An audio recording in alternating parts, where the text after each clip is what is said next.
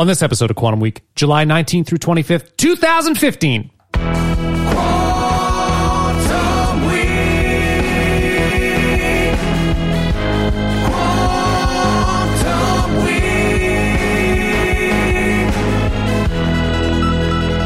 Welcome to Quantum Week. I'm Matt. I'm Chris. Quantum Week is a show in which Chris and I leap into a random week of a random year. We talk about movies, music, headlines, our stories. We're in July 2015 with Trainwreck and Take Me to Church by Hozier. That's right. Do I pronounce his name right? Hozier? Maybe do people say Hozier? I don't know. I think I say Hozier, but it's so close to Hozier that it makes me feel weird saying it. What do you say? You say Hozier? With a Z? I don't really talk about that much, but sure. No. Okay. Well, we'll talk about him later then. Did you want to get in? Is there anything we need to talk about right off the bat? No, big week next week. Social Network and The Town. Get excited, folks. But today we're talking about Trainwreck. We can get right into it. Yeah. This movie's trash. No, it's not. I hate this movie so much. Okay, it's not trash. It's so close to trash. Okay. It is so close to trash. You can't do that. It's so close to trash. I feel bad. You gotta save it. You know what it is? Trash. You know what it is? It's exciting when it's trash. Is it? Yeah, you say you can't. You do that. You go bombastic with stuff. You know. You gotta. Yeah, I guess you gotta go bombastic. I have a hard time saying it's trash because of Hater, but that's it. That's it. This script sucks. Oh, there's so much bad. There's so many bad things. You tell me why you like it, and then I'm just gonna crush it. I do like this movie. Okay, this movie has problems. Okay, but I actually liked it more than I thought I would. I'm gonna give it B-. That is a bullshit take. The Abyss is so much better than this movie. What is now? The Abyss is way better than this movie. The Abyss is twice the movie that this is. This is a piece of shit movie. This is almost Identity Thief level. No, it's not. Yes, it is. It's not. It's very close. It's not. Yeah. It really isn't. I actually, okay, my major issue with this movie, I'll give you my major issue with this movie, and then we can get in your litany of them. I want you to tell me what you like about it so I can fucking crush it. Yeah, we could do it. I mean, well, tell me what you don't like first. Yeah, my major issue with the movie is the stakes are too high with the jobs. Like, I actually wouldn't mind this story if she was I don't know, let's say Bill Hader's character is like a fourth grade teacher instead or of a high school science teacher. Instead of like the greatest, like the James Andrews surgeon right. of, he's basically the guy who invented Tommy John surgery for basketball players. And what would you call the knee version of that? The knee John? I'm sorry, what? What would you call the knee version of it? It was Frank Job did elbows. I don't want to get into that. This is boring. Fine. There are doctors that deal with these. And then if she was like I don't know, what would be a more likely job for someone like her? Like, she's a horrible person. Trash collector? Yeah, but like not really. There aren't many female trash collectors in New York. No. But something where they're like she worked at like Dwayne Reed or something. What's Dwayne Reed? It's a drugstore in New York. Okay. It's like the drugstore. It's like the Walgreens. Like, I think Walgreens even bought them, but whatever. Like a drugstore in New York. Sure. She was like a clerk or something. Got it. And he's a fourth grade teacher. That would make this movie, I think, a lot more grounded. The idea that she works at basically like Maxim is fucking insane. No. Like, they say she's a great writer. She doesn't speak very well. No. Like, anyone I've met who've written professionally have a really great mastery of the English language. They speak almost perfect. Like, they that's what their job is. Sure. She's so rough around the edges. There's no way that she's a major magazine writer. It's just stupid. It doesn't make sense. It's just stupid. Like, she's so famous, she can walk into Vanity Fair and drop an article that has like a major long form article that has it's just madness. It's madness. And they try to they force that in there too with Tilda Swinton saying, "Oh, you're our greatest writer. You're greatest a great writer." They really needed to like just shoehorn that right in there so we believe the Vanity Fair thing, which was unbelievable. Just crazy. And it's just like, I think it's really unfortunate, because I think if this movie's more grounded and doesn't need to do the Judd Apatow celebrity element of it, which he gets caught up on. Everything's funny people. He can't unplug from being famous or rich. Like, he has to always be that. Stupid. And I think if it was a more grounded movie, I think this movie is more believable. Like, but the dalliances of fantasy with, like, she's who's the man? John Cena? Is that who it is? John Cena, yes. I got it right. Stupid. Like, I'm sorry. They don't look like a realistic couple. No, they don't. And then, like, his whole, like, okay, I'm not trying to shame Amy Schumer here, but like, he says he loves his whole life is the gym. Yes. Like, if you ever meet anyone who's like that, like, they typically meet. They live in the gym. They wouldn't meet a girl any other way. And they wouldn't date someone who's not in the gym. Like, even he says, like, he talks about what his dream is. And his dream is to do all these kind of gym related stuff. Right. Like, why would she why would she care? Why would she want to do those things? Like it doesn't make any sense. That wouldn't make any sense. You partner with somebody who shares your values. And does she share values with John Cena's character? No. No, not even. Yeah, it's even beyond that. It's like it's everything. It's like the whole human element. That's what values, I mean. The things, it's hobbies, it's everything. I don't mean values just like morality. I mean the things that you value in life, the things that are important to you. Right. Did not match at all, and she's in this long-term relationship with him. Just insane. And so he's kind of a dumb character, and you can kind of believe it. You can kind of believe that he would sort of fall for that. You know, maybe she's telling some lies. She's obviously, you know, she's unfaithful. Right. They get into that. So maybe she said some other lies about being Jim or whatever. I don't know. But it doesn't seem like she hid it because she's drinking, smoking weed, eating shit, all sorts of stuff. Why would they ever go to a restaurant and like he would see that she's eating fries and burgers, right? Yeah, and he'd be eating. Yeah, it didn't make sense. No, it doesn't make any sense. But it also doesn't make sense with Bill Hader's character. They do not make sense. They don't. So this is the. Go ahead. Okay, no, you're right. They don't make sense. But let's say they had more grounded jobs. Yeah. I know a lot of people that have been in toxic relationships that don't make sense. I actually don't mind seeing it played out on film. I don't love that they get back together, but like at the end they get back together this fucking movie. There's no way that they stay together. There is no way. No chance. Because she changes everything about herself at the end to fit him. And you can't just do that on a dime. I mean, you can make changes in your life, but you can't do that on a dime. No. And not to the extreme she does too. Like she cuts out drinking, smoking pot, but like everything, her diet. She's nice. She becomes this whole different human being. Doesn't happen. If you need to try that hard to be with your partner, guess what? It's not going to work. It's not going to work. And I've definitely seen, you know, you have some sort of life-changing event, maybe you almost die or whatever, and things change for you a bit. And maybe drastically at first, but you eventually go back to old patterns. Maybe some things have changed, right? But you're not going to have a wholesale personality, like, you know, the things that you value change. That's not going to happen. My big problem, though, is Bill Hader is a fucking catch. Yes. Huge. Top of his game. Right. Doctor. Yes. With famous friends, operating on many people. You know he's got a shit ton of money. Right. Because he's alone. Like he doesn't have any kids, doesn't have a spouse, whatever. He's got money, top of his game, well respected, getting awards, Doctors Without Borders. He's traveling around the world saving children. Right. And he's a super nice guy. Yes. Super nice guy. Funny and smart. Funny, smart, kind to her. Yes. There is no world in which he dates this bitch. No. No world. She is the absolute opposite of that. She's a drunk narcissist. She hates kids. She has intimacy problems. She's mean. She's selfish. There is no realm that this works. Unbelievable. And when you show me that, I'm like, this movie is a piece of shit. But here's the thing that I like about it. Is I liked that they made her so unlikable. Like, I give Amy Schumer, I'm not a big, I've seen Amy Schumer Comedy Cellar a few times before I had her sketch show. Yeah. I don't really love the sketch show. It's way too, it's just the cliche, like, it's just like that progressive humor that, it's just cliche at this point. So I don't really love the sketch show. But I do like that they made, that she's, you know, she wrote this, I'm sure Apatow helped, but she wrote this and she makes herself so unlikable. There's a bravery there. I actually kind of respected that. Fine. That's fine. Fine. You're brave as a writer, but the character still sucks. And it's fine to write that character, but put them in real situations. They're not going to find love with Bill Hader's character. That's not happening. I kind of wish they just had broken up. That would have been so much better. He should have eventually I don't know why he was so... Apatow. Apatow needs to put a bow on everything, too. I wonder if, like, you know, I'd love to see, you know, Schumer's original treatment on this. Maybe it would have been darker. Maybe it did have happy ending. You know, I mean, you know, you kind of have to follow that rom-com formula a little bit. So maybe that was the problem. But if this did what The Breakup did, this would have been a much better movie. Way better movie. I probably wouldn't have liked it because the humor, her risky humor is not very. It's like it's whatever. It's very right. Girl it's cliche. Girl the tampon humor, like that's like yes, or that whole John Cena scene where they're showing them have sex. He's on top of her. Yes, like talk dirty to me stuff. It's like it's unbelievable and it's not funny. No, is it funny because he's just this big sensitive guy? That's not funny. Like write shit that's funny.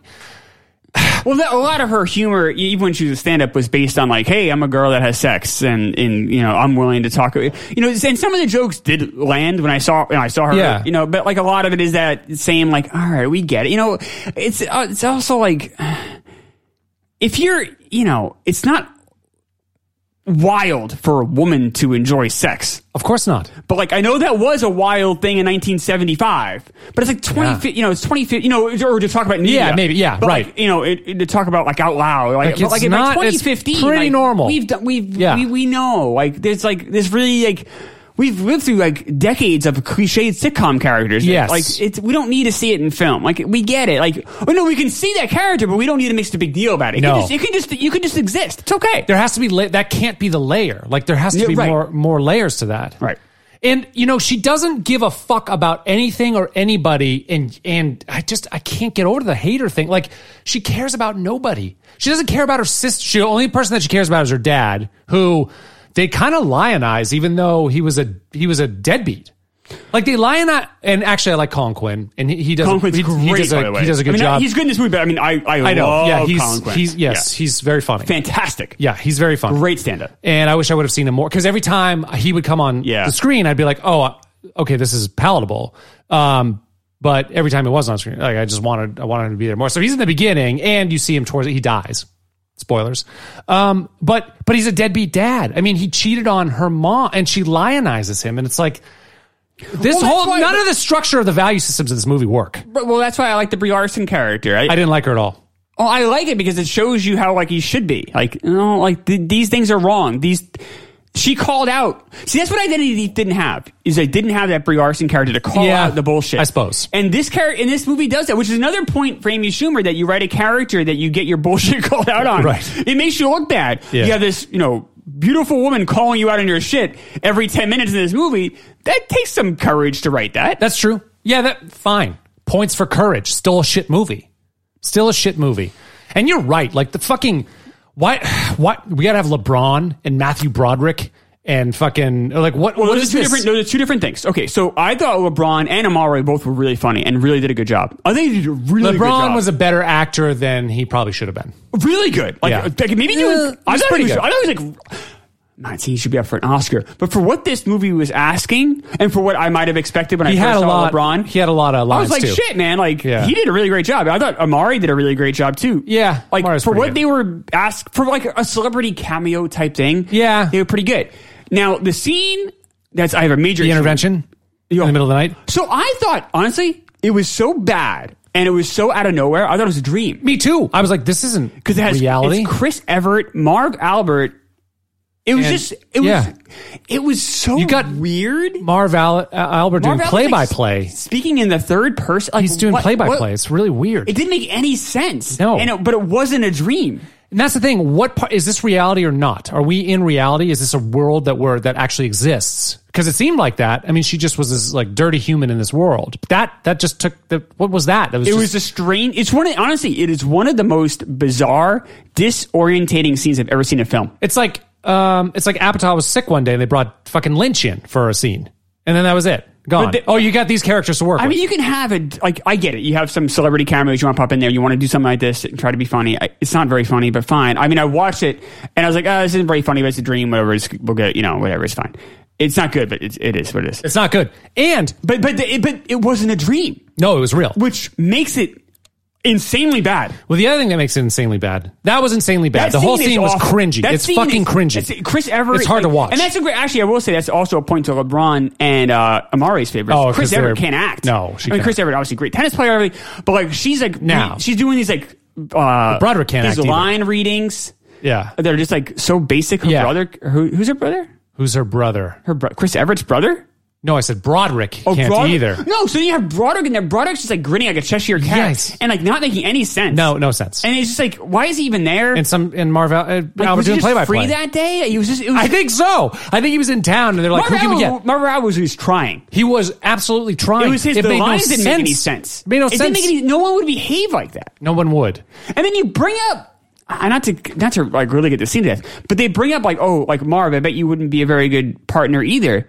Well, there's a whole like Marv Albert like bit an ex-girlfriend, and wore odd clothing, or there's a famous scandal that in the mid '90s it cost him his NBC job. Yeah, you can't kind of just like gloss over that. No, you can't. Like, are you making a statement about that? If so, you have to.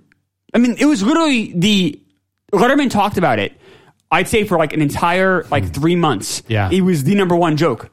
every night. Yeah. You can't, if you're of a certain age or older, it's almost like one of the first things you think of with Marv Albert is that scandal. And like, he literally bit a girl. And like, you can't say, joking, you might not be a good partner. Either you have to go full bore into the joke, or you stay away from it. Or stay away from it. You can't do one or the other. Like it won't make sense. So bizarre. That was very strange. And that scene's terrible. I can't terrible. that scene. And on another level too, anybody who's a friend of Bill Hader's character here does not have an intervention to try to get him back together with this bitch. No. They're having an intervention to get him the fuck away from her. He's a catch. Yeah.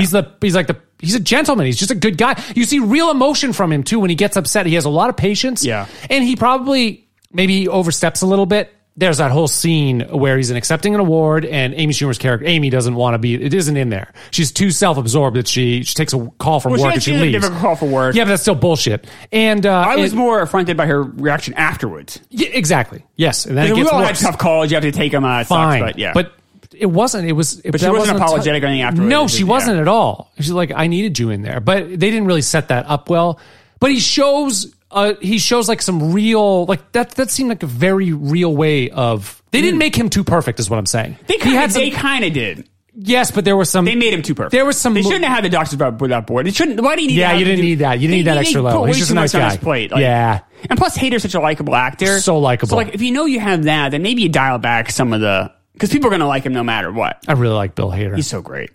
I was like, this is the same guy who was in Forgetting Sarah Marshall in just a small little role, and he's just so likable and funny the entire time. And he's so great in Barry. He's doing Barry. the Dracula. Yes.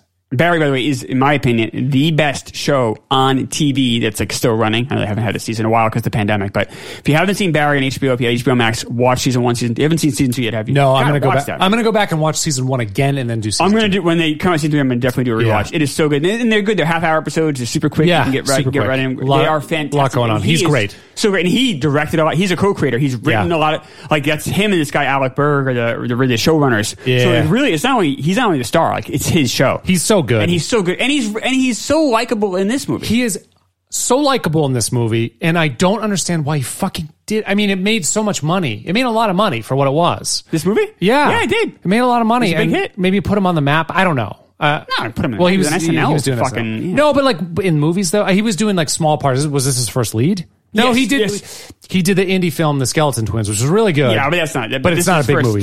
Major studio. Yeah. Right. So as like the leading male character, right? It was. I mean, I understand why he did it. It's a Judd Apatow movie. I know, but I mean, you do sucks because everything else, pretty much everything else around him sucked except for him. I think you're wrong. I mean, you have Him, Colin Quinn are good. Brie Larson's good. She's all right. She's a much better actor than that. She I thought shouldn't be in this LeBron movie was either. fun. He was fine. The thing is so unbelievable, and she's such a shit character. She might be the second worst character that we've run into. Yeah, but After Identity, but it's unbelievable. They try to make McCarthy likable. That's my issue with that movie. Where this movie, they really don't. They don't want this. No, person you to be have to likable. like her to make it make sense for her to be with Hader, or it doesn't make sense. You have to like her. You have to identify with her. I like the premise of it. It's just a toxic relationship. It's not. Then do that. They kind of do, except for the last 10 minutes. They do that. They need to stay broke. This needs to go the way of the breakup, or it doesn't make sense. These people should not be together. Or it doesn't make sense. This is bullshit. Like, I was not rooting for them to get back together by the end of the movie. No, you're rooting for them to stay away from each other. You're rooting for Bill Hader to have a good life with a woman that cares about him. Right. Maybe Brie Larson's character. Maybe dump the fucking other guy. And Mike Birbiglia, my enemy. Who is it? That's Mike Birbiglia. Why is Mike Birbiglia your enemy? Because we fought twice in New York City streets. I've called him an asshole on 2 different occasions. Is he an asshole? What did he do? Me off twice. Oh, so one time, I think you might have said. Yeah, you might have said they were doing Taping Orange Is the New Black, and they were doing it. I just got home from a very long day at work. I think I even flew or whatever. I had I was getting home 9 o'clock at night. I was exhausted. Yeah. And they're shooting this fucking show, which I don't really even like that much, on my fucking street. So I had to so he's like, hey man, hold up. We're doing a shot. And so I just got off from the subway, so I climbed the subway. Yeah. In fact, we talked about my apartment in the last episode. So this is the small apartment. So this is like right in that main drag. So it's like I'm fucking exhausted. So I get up in the subway. He's like, "Hey man," I have my briefcase. Like, I'm in a suit. Like obviously I'm coming home from work. Right. He's like, "Hey man, we're doing a shot. Can you hang?" So I kind of I hung for like 3 seconds. I said I'm fucking. He's like, "Hey man, don't be an asshole." I said, "Fuck you." I think I might have called him a cocksucker or something. Yeah. Or something. I was like, "Fuck you, asshole," or something. Like, I called him something horrible. Because he said, "Don't be an asshole, man." So then another time, 6 months later, he did a movie about improv. And he followed a lot of people I know around. Yeah. There are he's seen me do improv. Yeah. On a couple occasions. He was around that scene a lot doing research. And we just got out of a show, and me and this one of my people in my improv group were walking, and she's a very attractive girl, and she runs up to him and she goes, "Oh, I'm a big fan." He goes, "Oh, I bet you are." I go, "Oh, that's you fuck you. I bet you are. What an asshole." I was like, "Fuck you, asshole." What a piece. I think I said "fuck you, fucking asshole." Condescending bitch. And we kept walking. But, fuck that guy. Oh yeah, he sucks. Yeah, good, because I fucking hate him in this movie too. You know what else I hate? And he's also one of those comics that try to be the nice guy. Oh, but it's just a veneer? Fuck that guy. Be nice or don't be nice. Don't hey, don't walk man. out of our shot. I mean, fuck you. Yeah, fuck. Don't hey man, buddy up with me because I'm just trying to get home.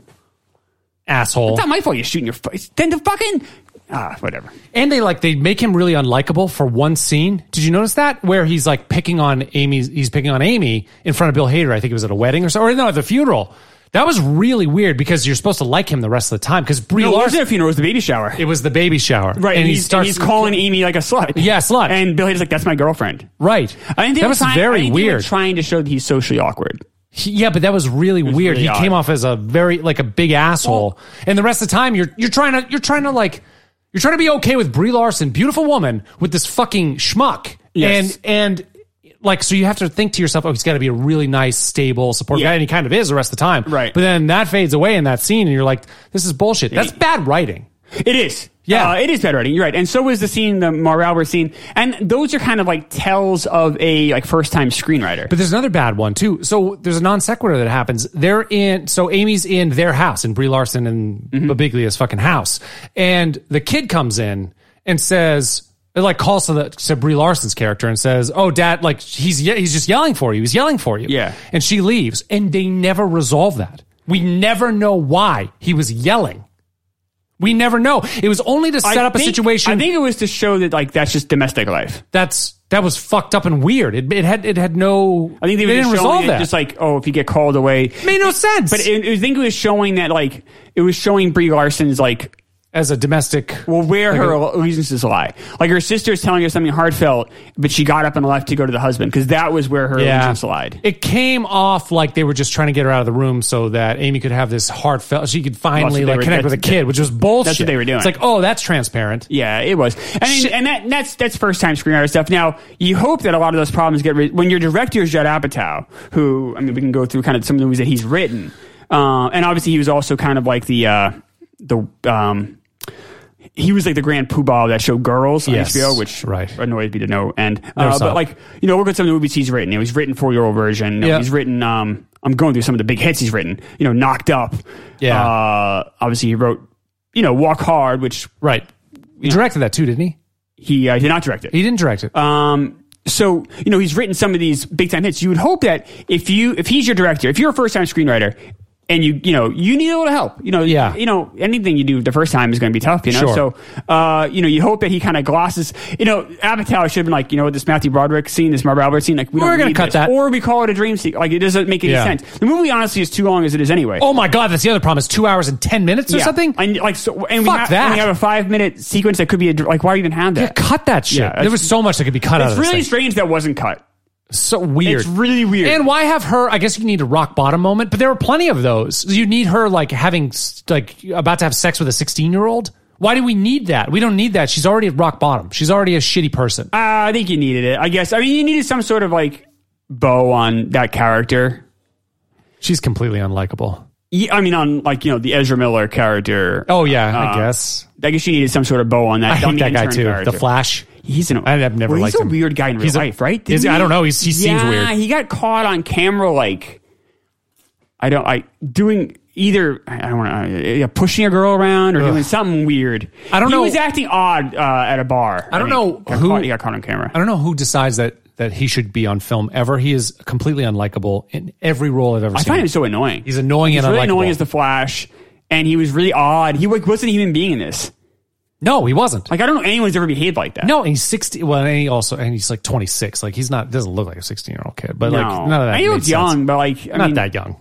But then you're asking yourself, all right, let's say, why is a 16-year-old doing an internship at like Maxim? Exactly. That wouldn't happen. Some like fucking, soft porny mag for guys. Like it's not. Yeah, that doesn't make sense. That wouldn't make any sense. A 16-year-old kid? No way. And why would a 16-year-old be an intern? Like, none of it. Like, you can't do that. That's bad writing again. Yeah. I don't think, how are you calling this a B? I don't think you can call, this is not a B minus. There's no way this is a B. You're going to thumbs up this movie? You're going to recommend it? I am. No. Yeah. You need to get so much shit for this. That's wrong. That is so wrong. This is a piece of shit movie. But I think there were more good qualities than bad. This is definitely a really, typical Apatow to some extent, but this is definitely like a disjointed movie. Like, I'm not going to speak to its cohesiveness because it's really off. 40-Year-Old Virgin is way better than this movie. I'm not. But I would give that Knocked one. Up is way better. Knocked Up. Yeah. Yes. It is. I would give that like a B, maybe B plus. I haven't seen in a while, but yeah, I would agree with that. There's like a greater distance between that and this movie. But I enjoyed a lot of elements of this movie.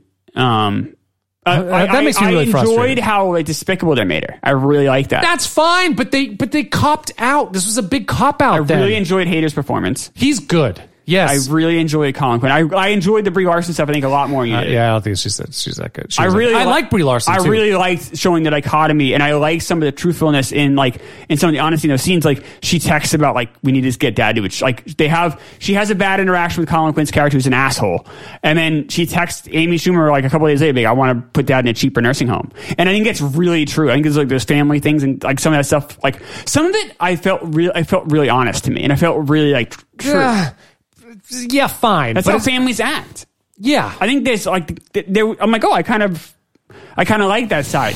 But there's so many bad scenes. Think of this one, the Marissa Tomei and Radcliffe fucking movie. Like that. The fake movie. The dog. I actually like that. It was done really well. It's so generic and so boring, but yet everyone's watching it. I like how so stupid. I thought it was funny how they're Amy and John Cena are watching in the theater. Yeah, and then Bill Hader's watching it at home because obviously, but 6 months had gone by. And it's on. Yeah. I love that it's like a movie about nothing. It's black and white, for no reason. I thought that was really funny. The other problem I have is you're telling me Amy's character and Bill Hader's character must have been apart for a long time because Amari Stoudemire has got to have his knee repaired by the time he can go back to the NBA. That's a year. You do no, it's not. No, you do ACLs. Yeah, it doesn't matter. We don't know it's MC. We don't know it's MC. No, but any knee surgery is going to be that. Whether it's any one of the cartilages, even if you're not replacing anything, you do cleanup in there. It's going to be a long time before you're back. You can do arthroscopic, and you can come back. Let's say it's an off season, and maybe it was because LeBron's around. So maybe it's an off season. Off season. So let's say it happens in the summer, early summer, and the season starts in October. We're still talking 6 months though. And they're probably apart for in the article. They do show time elapse when the article comes out. Yeah, it's printed. He reads it. He's going to wait for her for 6 months. Her dance routine. Yeah, right. There's that. They do say. How does he even get in? How's she get in to learn with the fucking cheerleaders? She's such a piece of shit character. They're never going to teach her that stuff. Well, maybe LeBron or Amari pulled some strings. LeBron then he's not a friend. Dude, I agree that if I'm Bill Hader's friend, I am getting him the fuck away from that bitch. Yeah. And that just sucks. So that's unbelievable too. There's no way he waits 6 months for her. She's terrible. Mm-hmm. She is not a catch in any way. It's like you have to have something believable. You either need to be, you got to have something, you got to bring something to the relationship. She brings nothing, zero to the relationship. But I think there are couples like that. Life can work that way. That's fine. But then I just eventually don't believe what happens, a doctor, a major. That's what I mean. Make him a 4th grade teacher, or make him a science teacher, or make him a regular person. Right. You have to bring. When you add the celebrity element, then it's this isn't believable. No, it's not. There's no. You need to bring something to say, or he gets worn down and hates her after a while. That's what I believe happens then. If they're going to be together, they're not together for very long because she is going to wear him down. He is going to hate her. Oh, yeah. But I want to see that. I don't want to see this bullshit part of it. This is bullshit. I mean, B-. Yeah, I'll stick with that. No, that's crap. It's not. No, that's crap. I mean, I hope you... Listen, I respect and like you very much, okay, but good. I hope that the world knocks you down on this one because this is such a shitty movie. It's so bad. This is a D. I mean, I'm sure there's going to be. See, that's the thing. Is like Amy Schumer's very polarizing with her politics and everything. But I don't care about any of that because I've never seen it. I don't care either. I remove all that stuff when I watch it, so I don't care. Like I know De Niro is a big lefty. I'm right down the middle. I don't really. I don't care. Like Kanye has Pearl Jam. A lot of these people have crazy beliefs or different beliefs maybe than I have, and just like John Voight is maybe had different beliefs than I have on the other side. You're a big Nugent guy too. But like I don't care about any of that stuff. But no, I don't care. But the second you put Amy Schumer in there, people are like, you like her. Like, so it's just like, Well, don't feel. I mean, I know you don't care about that. I don't care. Not for the context of the show. Is it good or not? And I know she wrote it, so obviously there's some sort of thing there. But to her, luckily this came out before Trump was president, so there really isn't any politics in it. Yeah. So I was happy about that. This is probably the most recent Apatow I've seen, and I wonder if I think it gets worse. Well, it's one of the most recent Apatow he's done. No, he did Kings of New York, right. King of New York, or King of Staten Island, or whatever. That's the only. This is the last feature he did before that one. Really? Yeah, that's a big elapse. It's 5 years. He did a documentary. He did two documentaries. Yeah, I don't know. I didn't know. Yeah, that. He did an Avett Brothers documentary, the band, and then he did a documentary about Gary Shandling. Okay, and then he did King of Staten. He has another movie coming out next year called The Bubble about like a pandemic situation. Seems like none of these are. Apatow's gone. For the me. problem he got, look at what he's directed. Like he directed 40-Year-Old Virgin. Then he directed Knocked Up. And those are movies about like regular people. In fact, kind of some of them are like losers. Like they work at like Best Buy. Yeah, Carell. Absolutely. Or like they're stoners or the Seth Rogen character is a loser in Knocked Up. Yes. Like they make a big deal about that. I'm not saying people work at Best Buy are losers, by the way. If you work at Best Buy, great. Good. Yeah. Good for you. But they're not writing for Maxim or the greatest doctor in the NBA. No. But then he writes Funny People. And this is where he kind of loses, you figure how much time it elapsed. I thought Funny People was okay. That's the one with Sandler? Yeah, it's okay. 2 years had elapsed between Knocked Up and Funny People. So I guess it isn't that long. I think the first half of Funny People is really good. The second half, the Eric Bana stuff, I like a lot. Oh, I like her. But it gets weird. I can't remember. Funny People was okay, but then This Is 40 came out 3 years later, and it's just a movie about like rich people. Yeah, that was okay. I mean, but it's got Paul Rudd and he's likable. Yeah, but it was all right. But the criticism, especially when it came out, was like this guy just doesn't have touch the regular person anymore. And I think it's really clear with this movie. Like you could have written a movie about regular people, but you kind of chose not. You chose to make these people just. I mean, obviously, Amy Schumer is her script, but yeah. But he's involved. Like, he's got the cachet here. That's her first time. Yeah. Yeah. Like, that's probably one of the first things I would have told her is like, we got to bring these people, make them more relatable, make their issues more relatable. I'm sorry to keep like harping on this, but this really elevates the breakup for me. That was a shock to watch that movie. That movie's okay. No, it was. No, it's good. Hyping it up too much, man.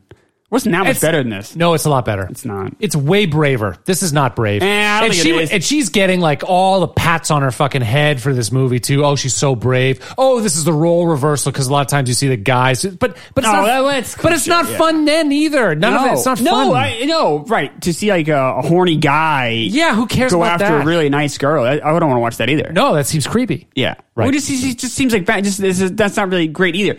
Unless you're going to do it like, unless you make the guy a true asshole. I do wish, B- is not like a glowing thing here. I mean, this is, no, but that's a recommendation. I think if you're looking just for this kind of movie that night, then yeah, I guess you can go this direction.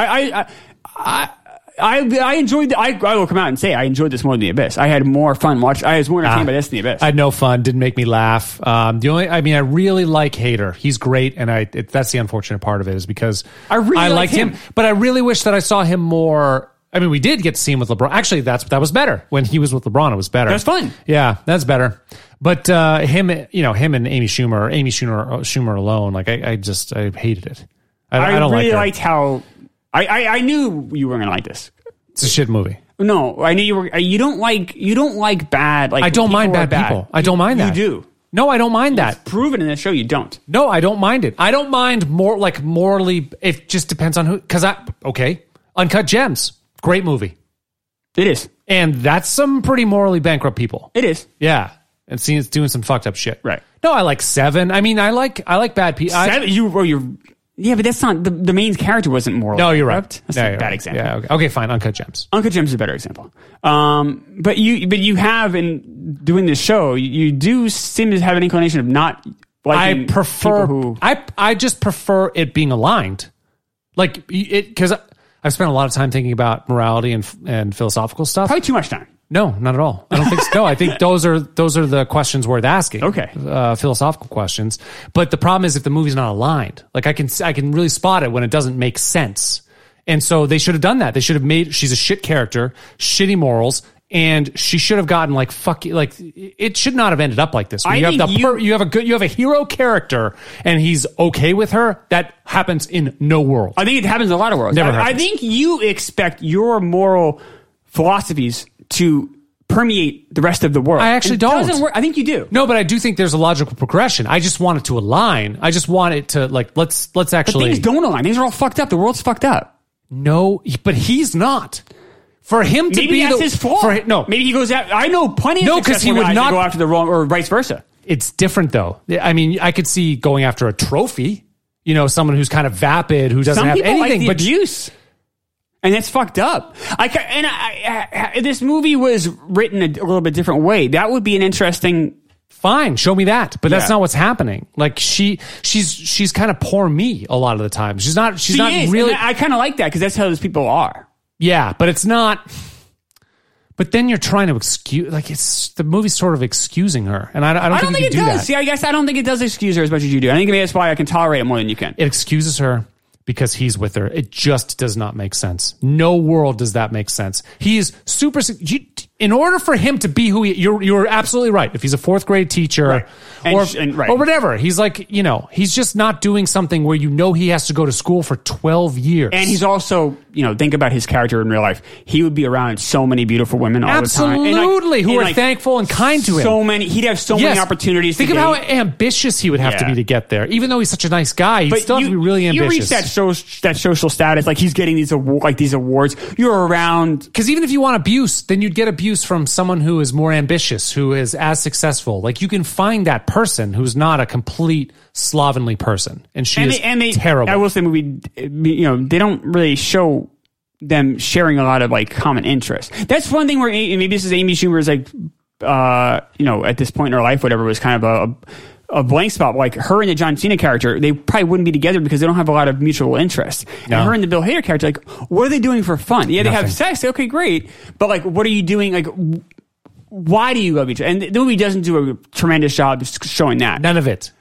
I see him banging her that first time. Fine. Maybe he hasn't had sex in a long time and that happens. Fine. Yeah. But then he like is in love with her 2 dates later. That does not make sense. Yeah, no world does that make sense. Right. But I also, if the prism of the movie is that this person is a train wreck or is kind of a bad human being, I do know, I mean, there are successful people, maybe not that successful, whatever, successful people who do date these because they for whatever reason.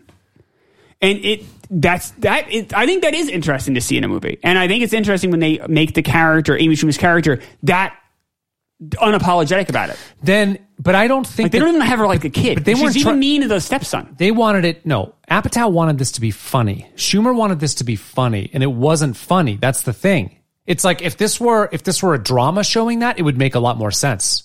But they weren't doing drama; they were doing funny. I think they were trying to do a mix. Didn't work. I mean, Apatow is kind of famous for trying to do a mix, especially lately. Didn't work. I mean, it does not work. The script is not good enough.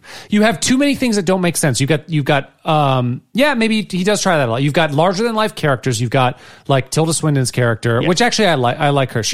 I like her. I don't like her necessarily too much. But actually, I liked her in the wig, and I was like, holy shit, Tilda, because we see her bald a lot lately.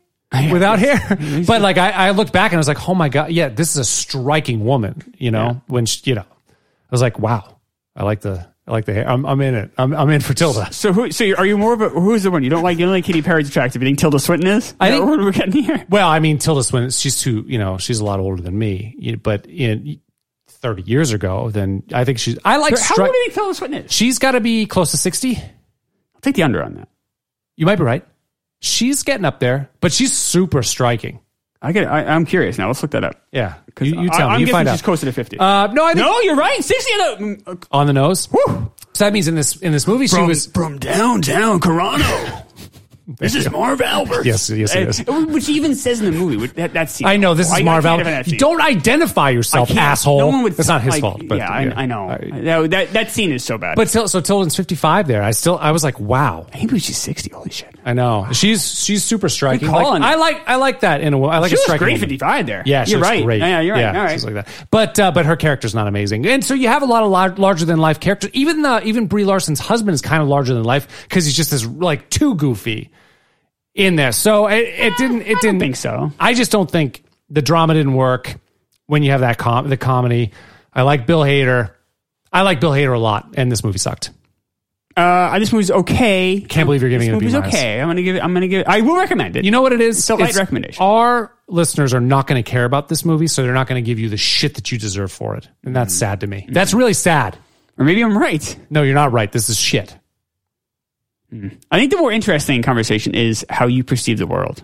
That is more interesting to me than What do you mean how I perceive the world? just like I think there's a moral core. I mean, I've defined that for myself. So I think that I am right. I'm very strong with that, of course. But like I wonder I wonder if you'd struggle if you had a situation where you had to deal with a lot of people all the time. I mean, obviously I guess that would make anybody struggle, but like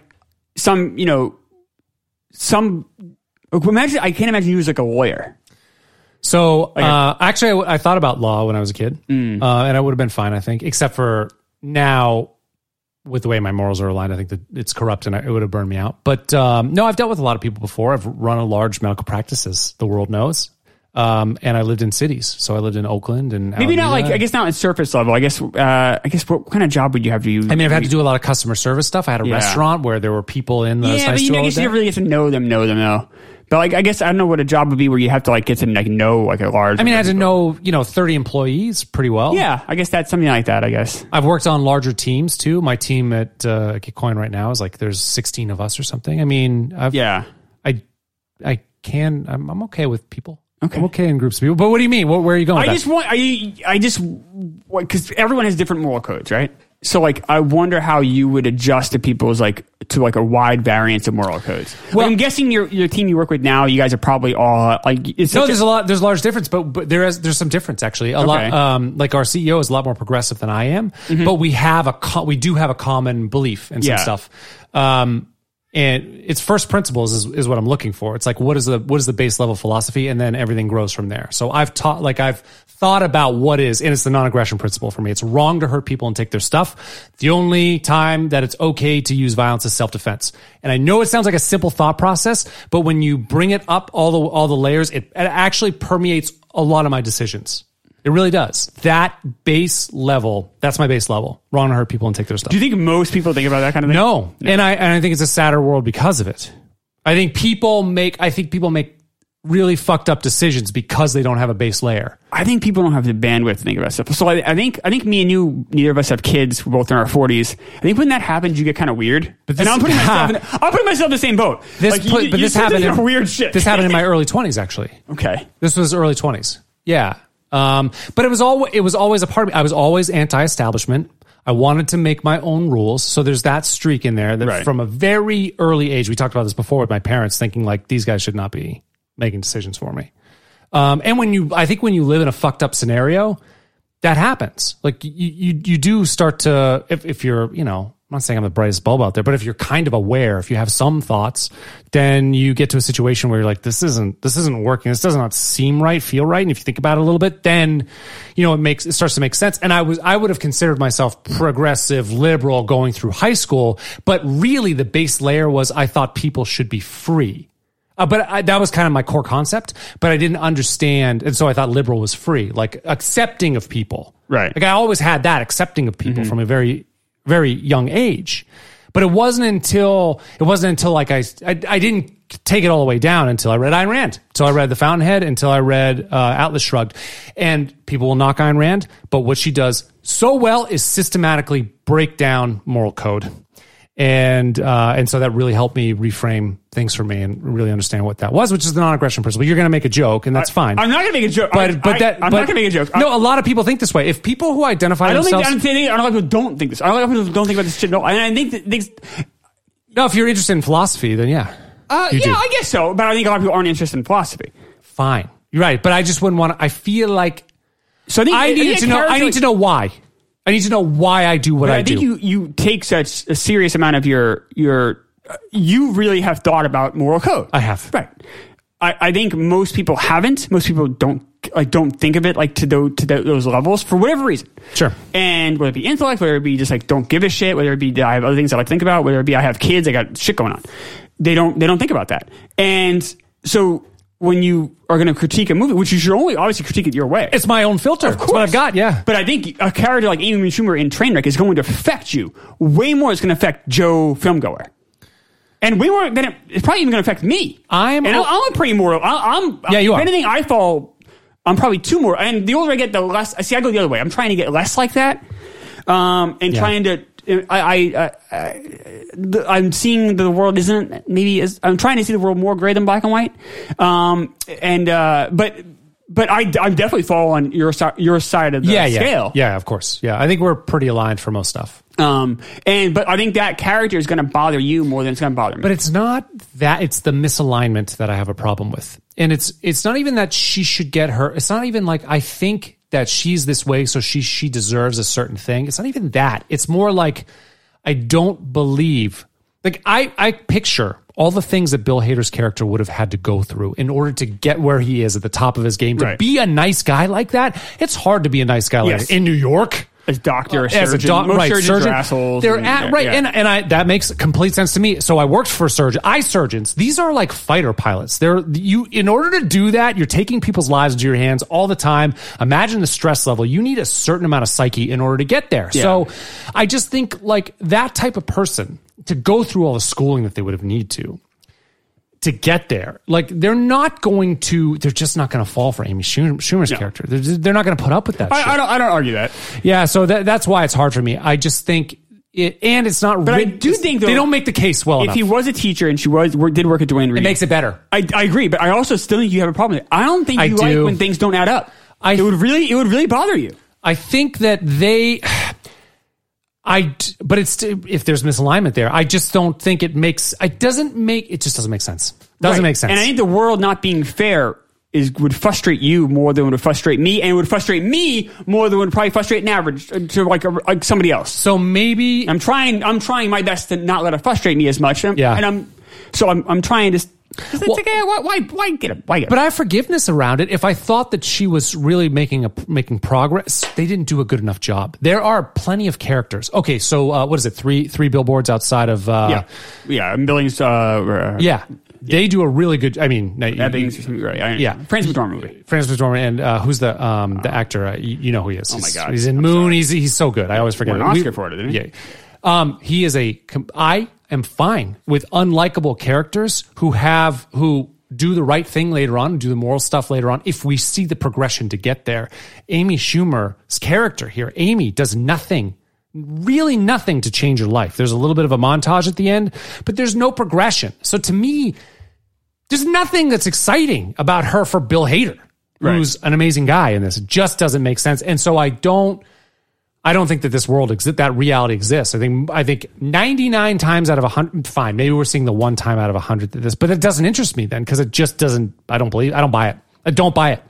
There's characters you don't buy too. In this movie, or no, in general, in life, when we watch movies, there's probably a reason. It's not because it's a moral code.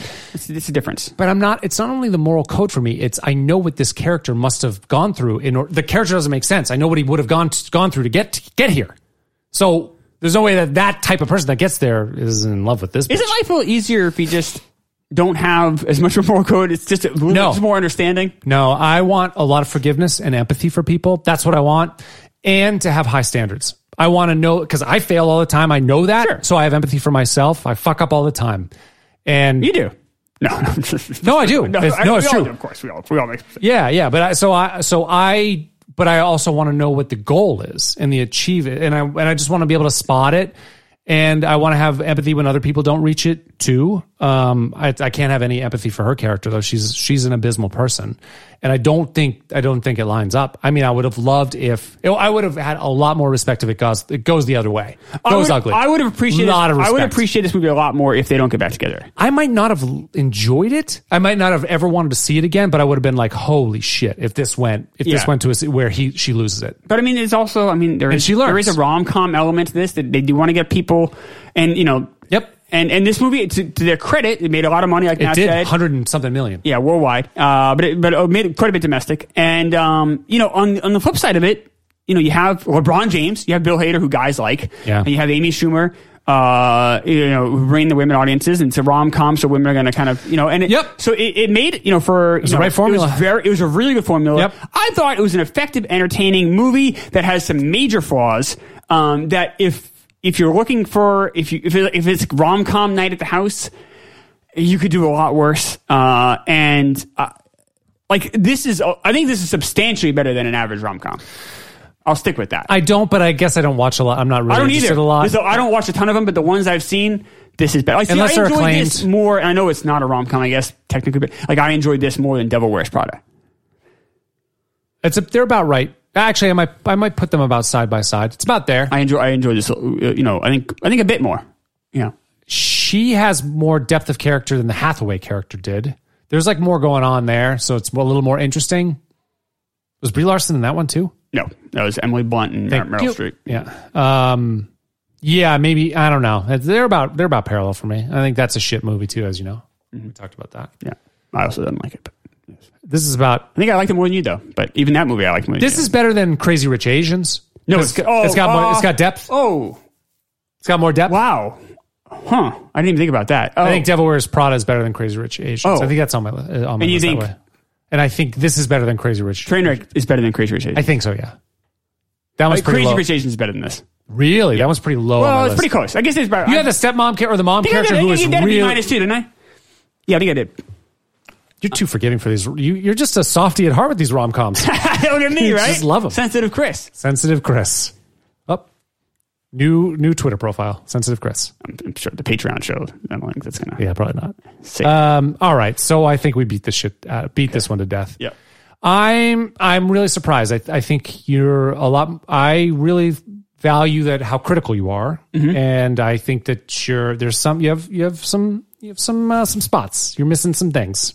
Okay, sure. I'm missing a lot. Sure. Because you gave would you give Batman a B+, right? A minus. You wanted me to give it a B+. Yeah, I think maybe a B. I also think that I'm a human being and you're an android, so we each have our things. I'm very emotional, as you know.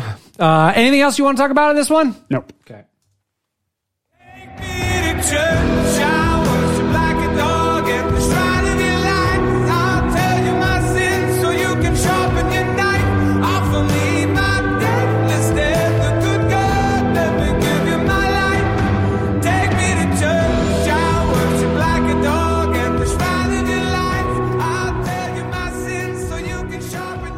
Okay, so I'm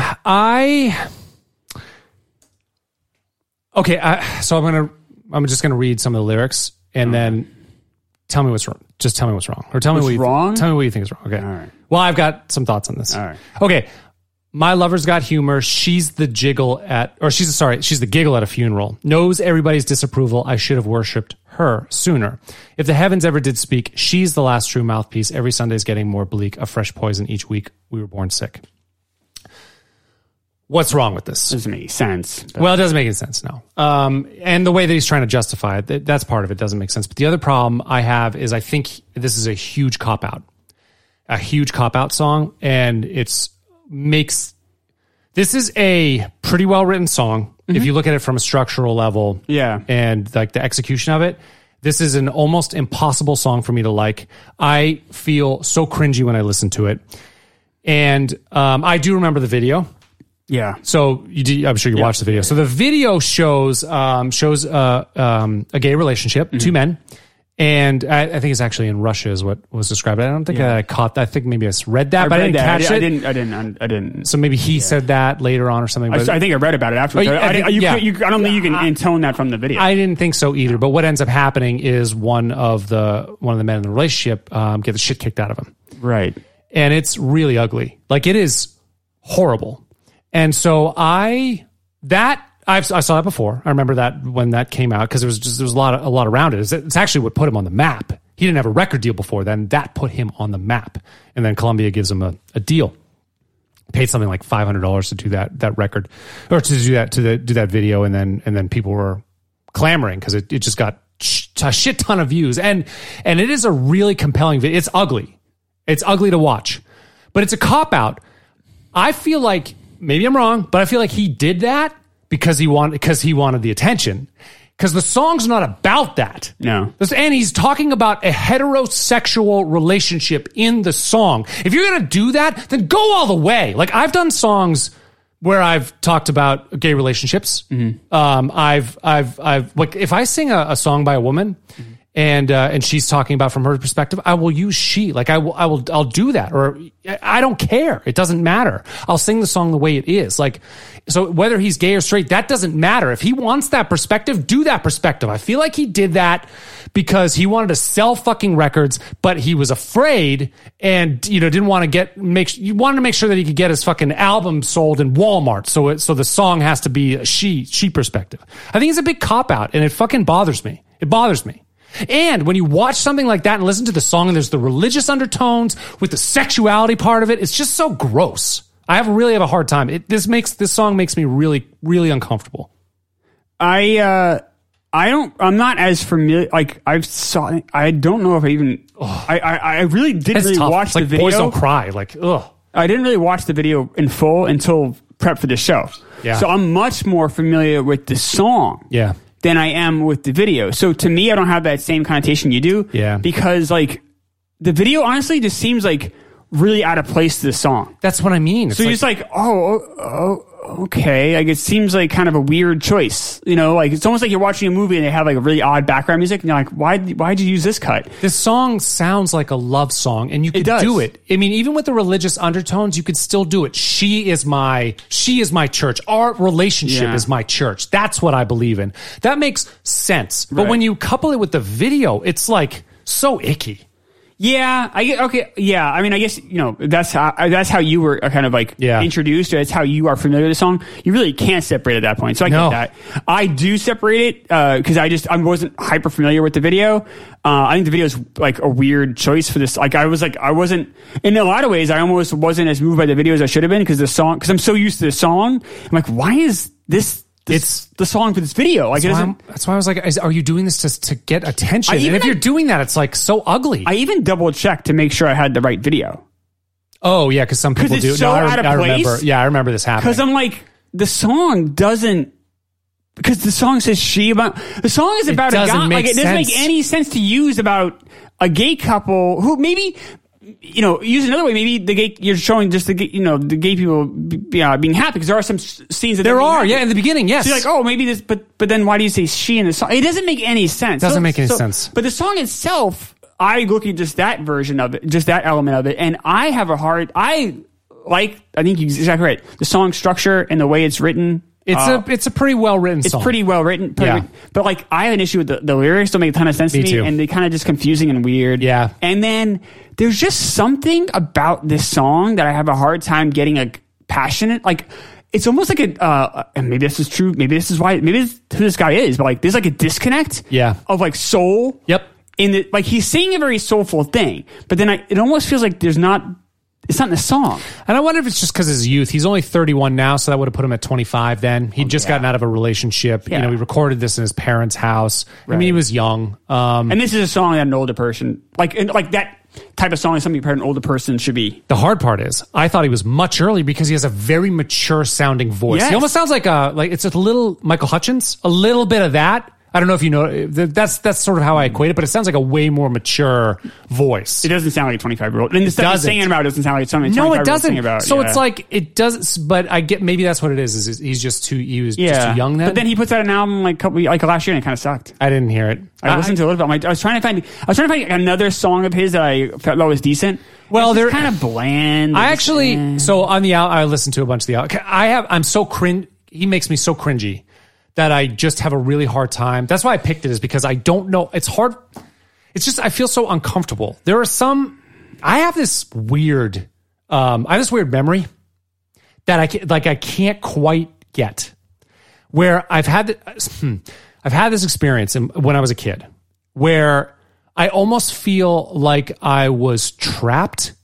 Like I have this memory of almost being trapped, like I was wrapped almost in a straitjacket. Probably didn't happen. Maybe it was a dream or something. Probably. But because I've really explored this, and if I had any, stuff happen. I have dreams that I had when I was a kid that feel so real. It must have been how when we're kids we put it in the wrong brain.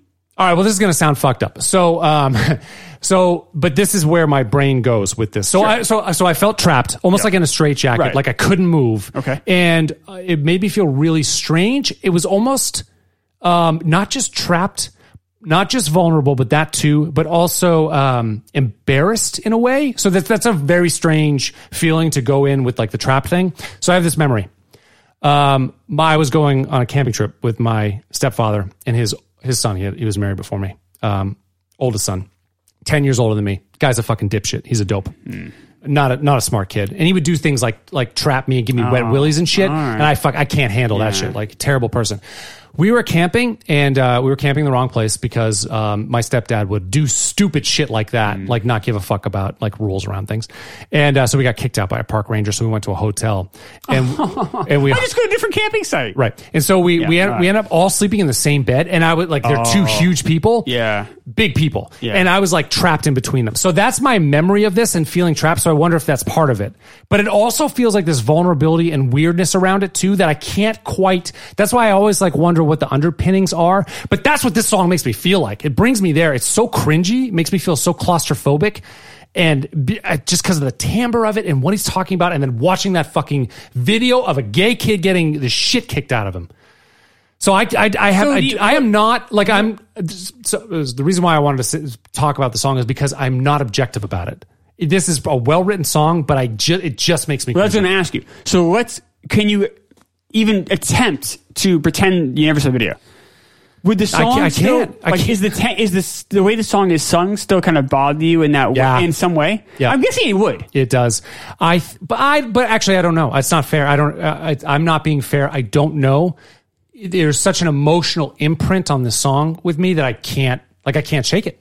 I have a theory about your story. Tell me. So I'm guessing, like, you went through this crazy day where you fucking get thrown. How old were you when this happened? You Probably 10 or under ish. Yeah. Oh, yeah. I would have thought even like 7 or something. Could have been. Yeah. I can't quite. So like you're in the bed with the brother and the stepbrother. Sorry, and and your dad and your stepdad.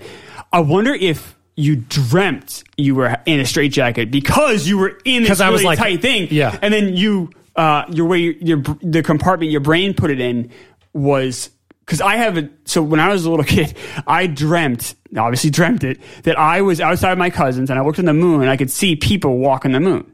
Now, obviously it never happened. I've dreamt of the Easter Bunny. But in my, like, seeing it. But in my head, in my memories, that's in my folder for things that happened. Yes. And I know it's fake. And I talked to my dad. I'm like, Dad, did this happen? Dad's like, my phone's like, no. That's insane. It's a dream. Right. But in my brain, that even right now, telling you that story, that is in the folder I use for real things. But it's obviously not. But when you're little, I think it's confusing. And maybe, especially, I don't know about you, but like I've had dreams where I've kind of like, it's half true, but then I wake up suddenly and it goes in the wrong folder. Well, I was going to say I've been lucid several times in my dreams, and I was wondering if that was the case. So I had an Easter Bunny dream where I was lucid. My dad, I was really young, like 3 years old. My dad was bringing me downstairs in his house. I'm not going to say yours. In his house, and like a big stuffed bunny, like a guy in a bunny suit, was down there, and it felt real. I've had 3 lucid dreams that I can remember. Another one where I was shot in the head, and then I woke up. And another one when I was living in a house in Newfields. The alarm goes off. I get out of bed. I walk downstairs, and everything is real. And then shit gets fuzzy, and I'm like, "Oh my god, I'm in a dream," and then I wake up. Yeah. So that's happened 3 times. So I wonder if that imprint for you was because you were lucid. I don't know. I don't know. I was a kid, and kids are stupid. And they put things in the wrong folders. Well, it could be, yeah. You know what I mean? It's like, it's just your brain's forming. Yeah. So, like, things just got fucked up. The wires got crossed. Could be. It's weird. The underpinning is weird, but I've thought about it a lot. So I don't think anything happened, but that's this is a very similar feeling with this of it's an odd like accumulation of vulnerability and claustrophobia and shame almost. There's this weird part of it, plus the religious overtones. Also with shame, like, because you're Catholic, you've got the guilt, right? Yeah. So that's in there. It's a weird, it's tough to be objective about the song. So I really don't like it. I mean, that's all fair. And you're right. You said you can't be objective. Yeah. I have a hard time with the song just because it's like I said, it's just missing elements to me. It's like a puzzle. It's missing some pieces, and like from being a great song or a really good song, and because it's missing the pieces, but yet I don't not like it. Like if I was ever going to do a best of this year, like it would probably be like on the tail end of that, like Oh, interesting. But it'd be like near the end. But I almost feel like we have to do it, almost too, because it's like this song was so played so much. Oh my year. god, it was everywhere. Like, and it is so of its time. Like it really is 2015. Like yeah. That is like, we did the cheerleader song for the real show, and that song could really fall.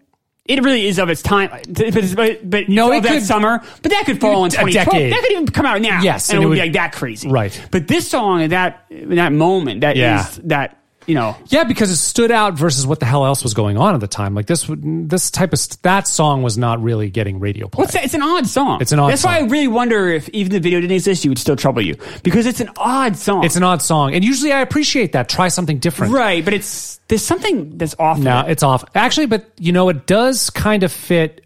Not with all the same like emotional baggage, but even the Mumford and Sons thing, it's kind of in that realm. I don't like Mumford either. See, I like that. You do like that. I like that a lot. I just feel like it's I love that kind of music. I was really into that sound for a while. And this is close, but it's not. It's not. No, but there's like it. But it's also not like the National. No, it's not. Which National's I love. a lot different. I know you love National. I gotta listen to more of the National. And this isn't like that either. It really is very. I'll give them credit. It's very unique. Very unique. And also It also it's the same as that Gautier song, which I love. Someone that I used to know. I love that song. That is a world class song. It's a lot better. But it's kind of in the same. It's a one hit wonder kind of thing too. Yeah, it was too bad. Gautier, that is a phenomenally constructed song. So simple and beautiful. I like that song better, but I wouldn't put it much better. Oh, I put that. That's like a world class. That might hit my top 5 if we come to it. Oh wow, I love that song. It's almost a perfect song. He wrote that song so well. I like that better than this for sure. But that's another one of those situations where you make a simple, like you make something that's very simple, but very well thought through. He did a yeoman's job on that, but this one sucks. I do like a song on the album. It's called Jackie and Wilson. Do you know this one? This is kind of neat.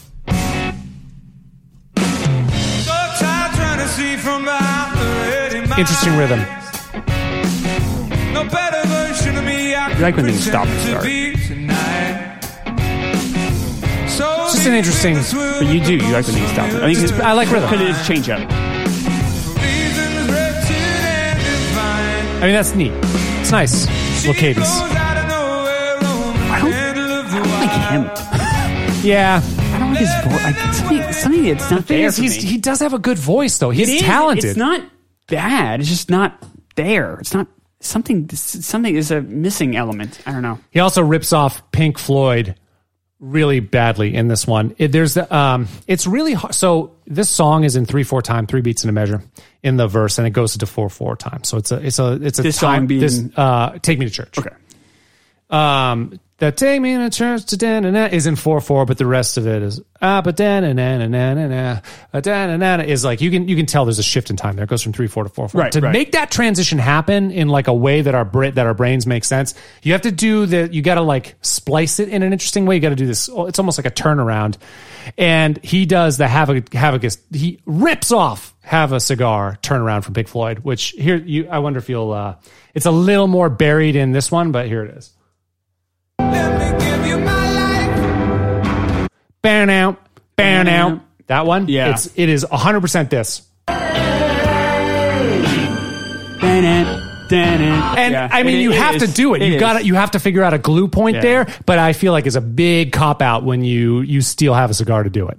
Yeah, I can't. It's kind of a bummer. I can hear it. Yeah, it's a bit. That one's a big one. That type of thing is like a huge, because Have a Cigar, that turnaround is so iconic and big in my mind that I will always hear that. Yeah, it's just is there. Yeah, you're right. Yeah. You're just saying it. Yeah, it's such a cool way to end their phrase. Yeah. No, that's that. No, I hear it. So I feel like a lot of cop out happened here. Like there was a lot of interesting things that went on, but he copped out a lot. So anyway, that's Hozier. I don't think we'll ever talk about him again. No, because what else has he done really? Nothing.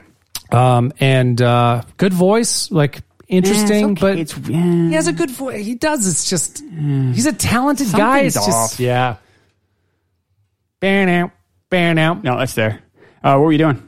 So 2015, I thought that what I was doing was trying to get the backbone to sell. What now? Yeah, the backbone.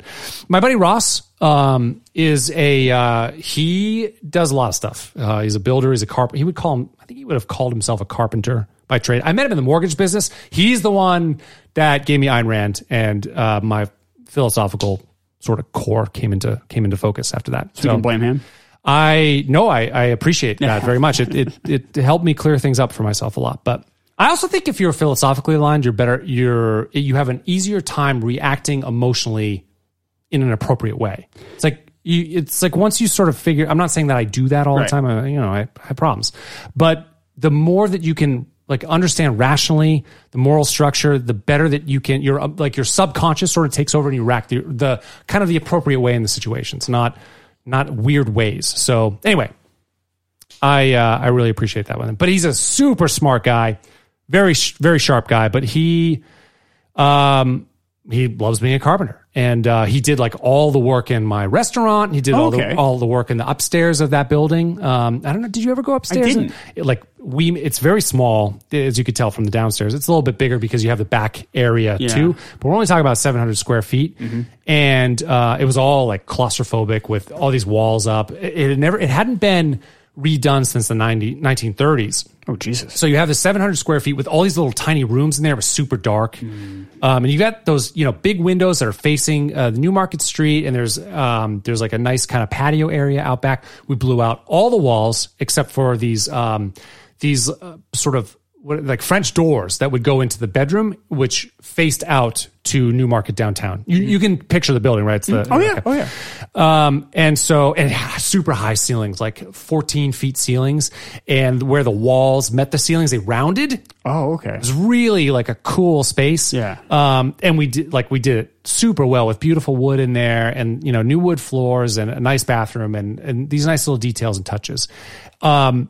And so he does great work, and he's one of those guys. So I know you have a problem with this too. I'm really bad with spatial awareness. Oh, awful. Yes. I'm just not good with it. At it. I'm so bad. Yeah. I've done I know this is going to sound insane, but I've done sometimes in my head, I'll think about changing my perspective. Like I'll think about me doing a handstand or me doing a somersault to see if I could picture it, because I know how hard it is from a spatial awareness situation.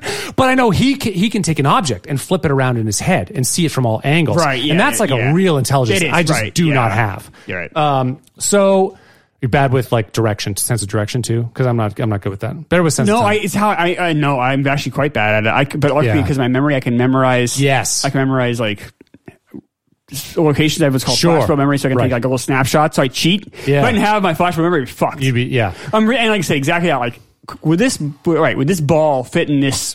Whatever, this corner, whatever. I can't. But like my father could, and he could do all those things mechanically. He's also like built like carpenter. That makes sense. And so he would get very frustrated with me that I couldn't do these things that just came so naturally to him. And so Ross is like really an artist about that stuff. And gradually when he did our restaurant and then he did all the upstairs stuff, it was really an artistic vision. because we didn't have an architect. Like Ross can be the architect. He could draw it all out for it. And he did, he did, but we sort of did it from scratch. He did most of it, but I helped him. Not very well. Like I don't like doing that stuff. But but more and more over time, he did the benches.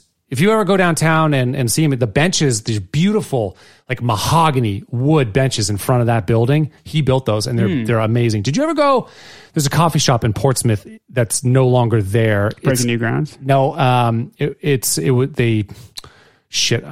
can picture it. It doesn't matter. Ross did like all the woodwork and it's beautiful stuff. Oh yeah. And he loves doing like porches. He'll do our deck. We were thinking about doing it this year. Yeah, you're talking about it. Yeah. Probably do it next year, but I've seen like the pictures of the decks he does. He's just, I'm sure he'll do a good job. Fucking artist. Yeah. But it gives him the ability to be an inventor too, because he can see all as he's working, he can see all the small things that go wrong or the types of tools that might help.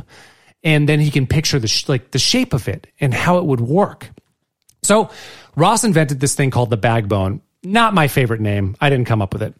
And it's this, it's this like form. It's almost, I have some in the house. I'll show you sometime, but it's this weird like mold form that you would fit inside the top of a, big paper bag that you would use for lawn waste.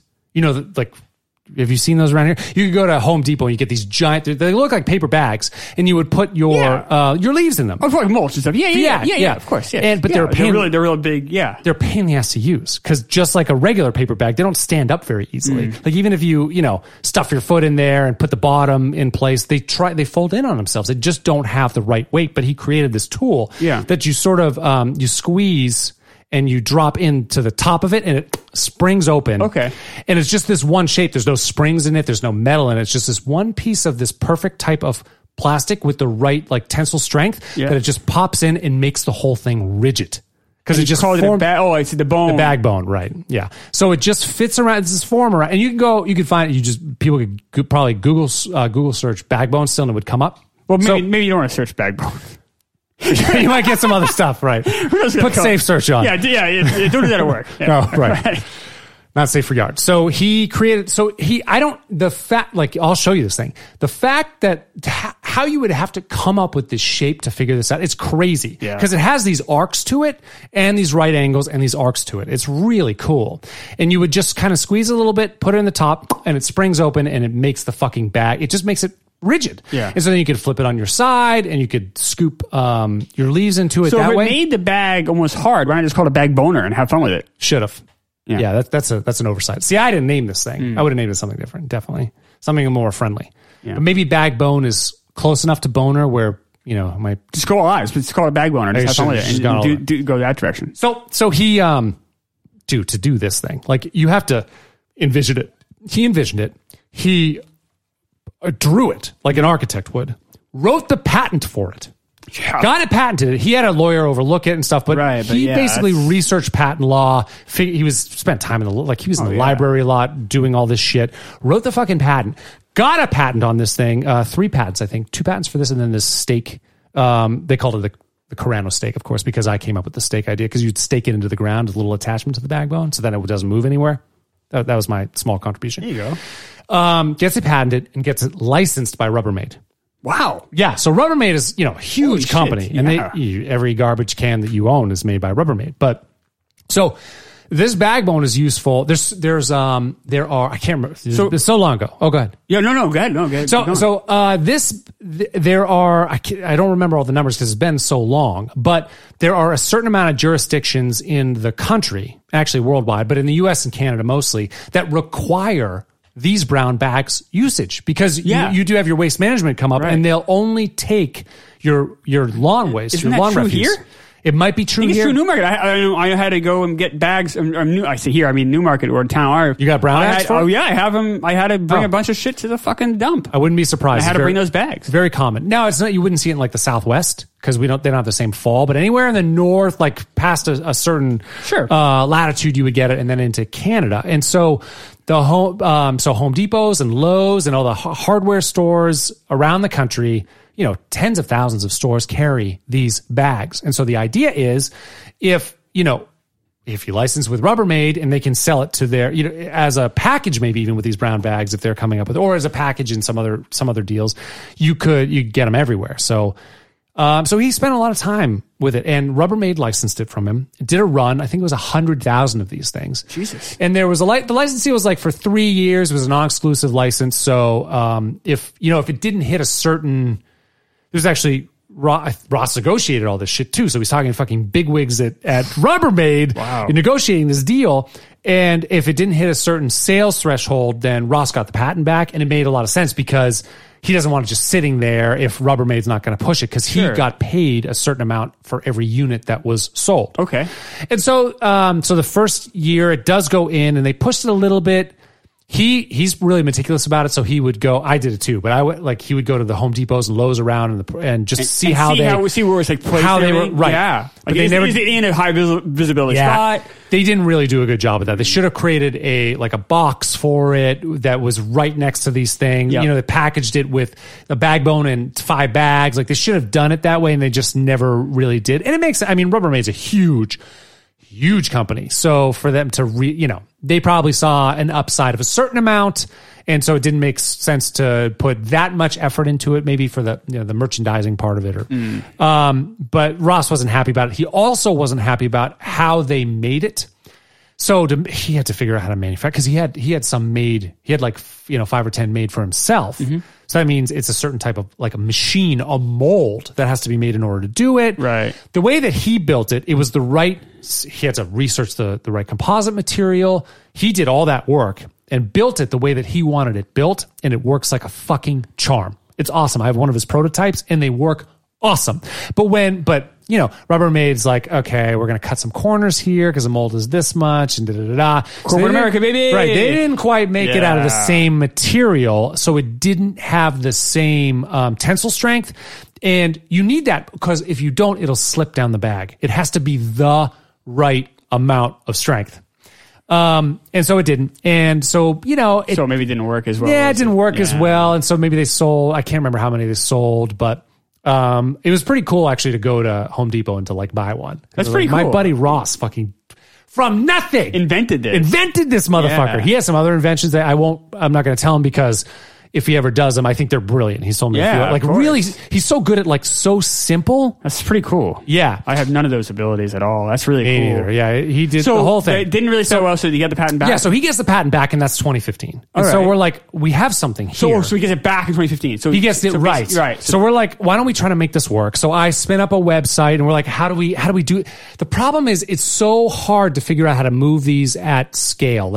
You need to, so you could sell them on your website. You could spin up a website, which I did just to have it there. Right, of course. So we could buy it, and I think we were able to obtain thousands for a few, not a lot of money. So we could fulfill them if we wanted to, and we actually set up a fulfillment situation too, where people could fulfill them for them, and we would make, I don't know, $1 per on these things, and that would have worked out fine if we could move enough volume. Of course, but it's really hard, because then you got to how do you market these things on an individual level? You really do need that Rubbermaid, someone who has presence in the stores already.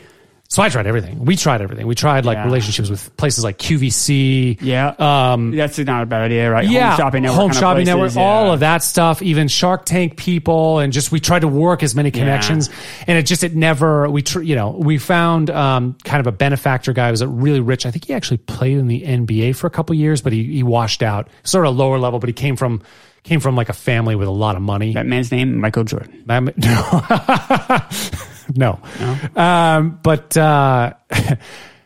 No, but he took some interest, and he was thinking about, he wanted his next big venture, and Ross talked to him about it. So his other patent idea, or his other ideas, kind of like the sweep, that sort of didn't go anywhere either. And it sort of faded away. But that's what happened. That's really interesting. This week in 2015. It was pretty cool. I think his initial instinct was exactly right. You have to get someone who like Rubbermaid, who can already in stores. And then you're right. And then the thing that sucks is then you're at their mercy, beholden to them. Yeah. Because you're right. You probably need a standalone store display. You do. Yeah. Because people aren't going to buy it. They don't know. Or no one knows what this is yet. So they don't know they need it.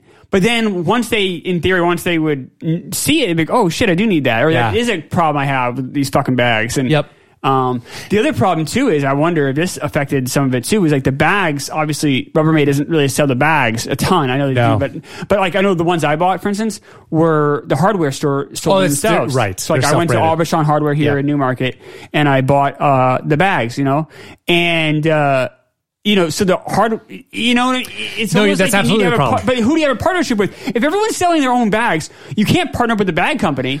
Because we looked into that too because there are bag companies that's called white labeling. Okay. Where you Aubuchon, right? The bag comes, right. They just stamp it for you for Aubuchon, but you have one manufacturer that would do it for you. So we tried partnerships with them. Hey, could you sell this in a package with? We tried to work all those angles, and it didn't. We couldn't quite make it happen. So the issue is our deal or his deal was with Rubbermaid. But they're being sold not through Rubbermaid. Rubbermaid's selling them in bulk to Home Depot and to Lowe's, to those regional distributors too. It's not even like a national level. It's sort of like a conglomeration of these regional. Okay. Because each region would do different stuff. Like I said, the Southwest Florida regions would not want this stuff. Yeah. Phoenix isn't going to need it. Exactly. Right.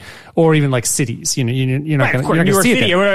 Because we had a Home Depot in Astoria, but you wouldn't get that type of stuff. You don't have no one's yard. Right. So you have to lean on Rubbermaid to have Rubbermaid lean on Home Depot and Lowe's to get it merchandised right. So it's just too many people. Yeah. You really have to take a big swing where Rubbermaid makes a deal with one of these bigger stores who buy 1 million units, and then you're in a really good shape. It's too bad there wasn't a Kleenex version of the lawn bag.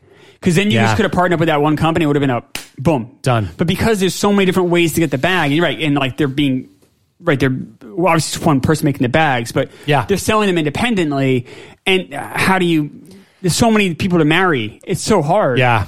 Yeah. So then there's another level too, where after Rubbermaid gave us back the patent, the license went back to us.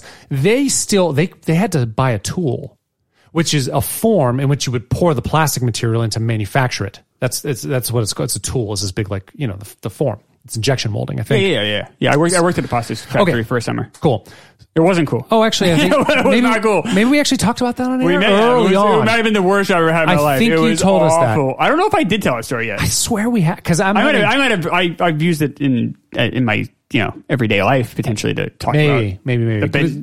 Sounds familiar. The hell of boredom, but I don't know. But yes, I did work. I have sadly done that. So they paid $50,000 for this tool, some manufacturing unit in China, and molds are crazy expensive. Yeah. But what you want to do is you have these factories in China that'll make them for you, and they're right next to shipping areas, so they can ship them out over you. So I tried to go around Rubbermaid and obtain this tool from I found the manufacturer who had the tool, and we were in negotiations about that too. I think they wanted $15,000, which we would have if we got everything in place where we got the right people to order enough units, we would have dropped the money to get that thing and shipped to us so we could do the manufacturing. We had all the pieces in place, we just couldn't get the right order to happen. I'd watch the reality show of you breaking into this warehouse and stealing that mold in China. And getting arrested and then never coming back home. I'd watch that. That's terrible. Be a good movie. That'd be terrible for me. Well, be entertaining. Well, anyway, so that's what I was doing this summer in 2015. That's a cool story. I like that one. Yeah, cool. 20 better stories. Thank you. Welcome. And I think we gave him we talked about it all today. Yeah, that was a lot. Matt's crazy philosophical thoughts, and then his interesting adventure story. I like that. That was good. Yeah. All right. So we're back on Saturday. Well, big week. Social network. And then we got the town for you Patreon folks. That's a good one. So I'll see you guys on Saturday. Talk to you guys on Saturday. See you.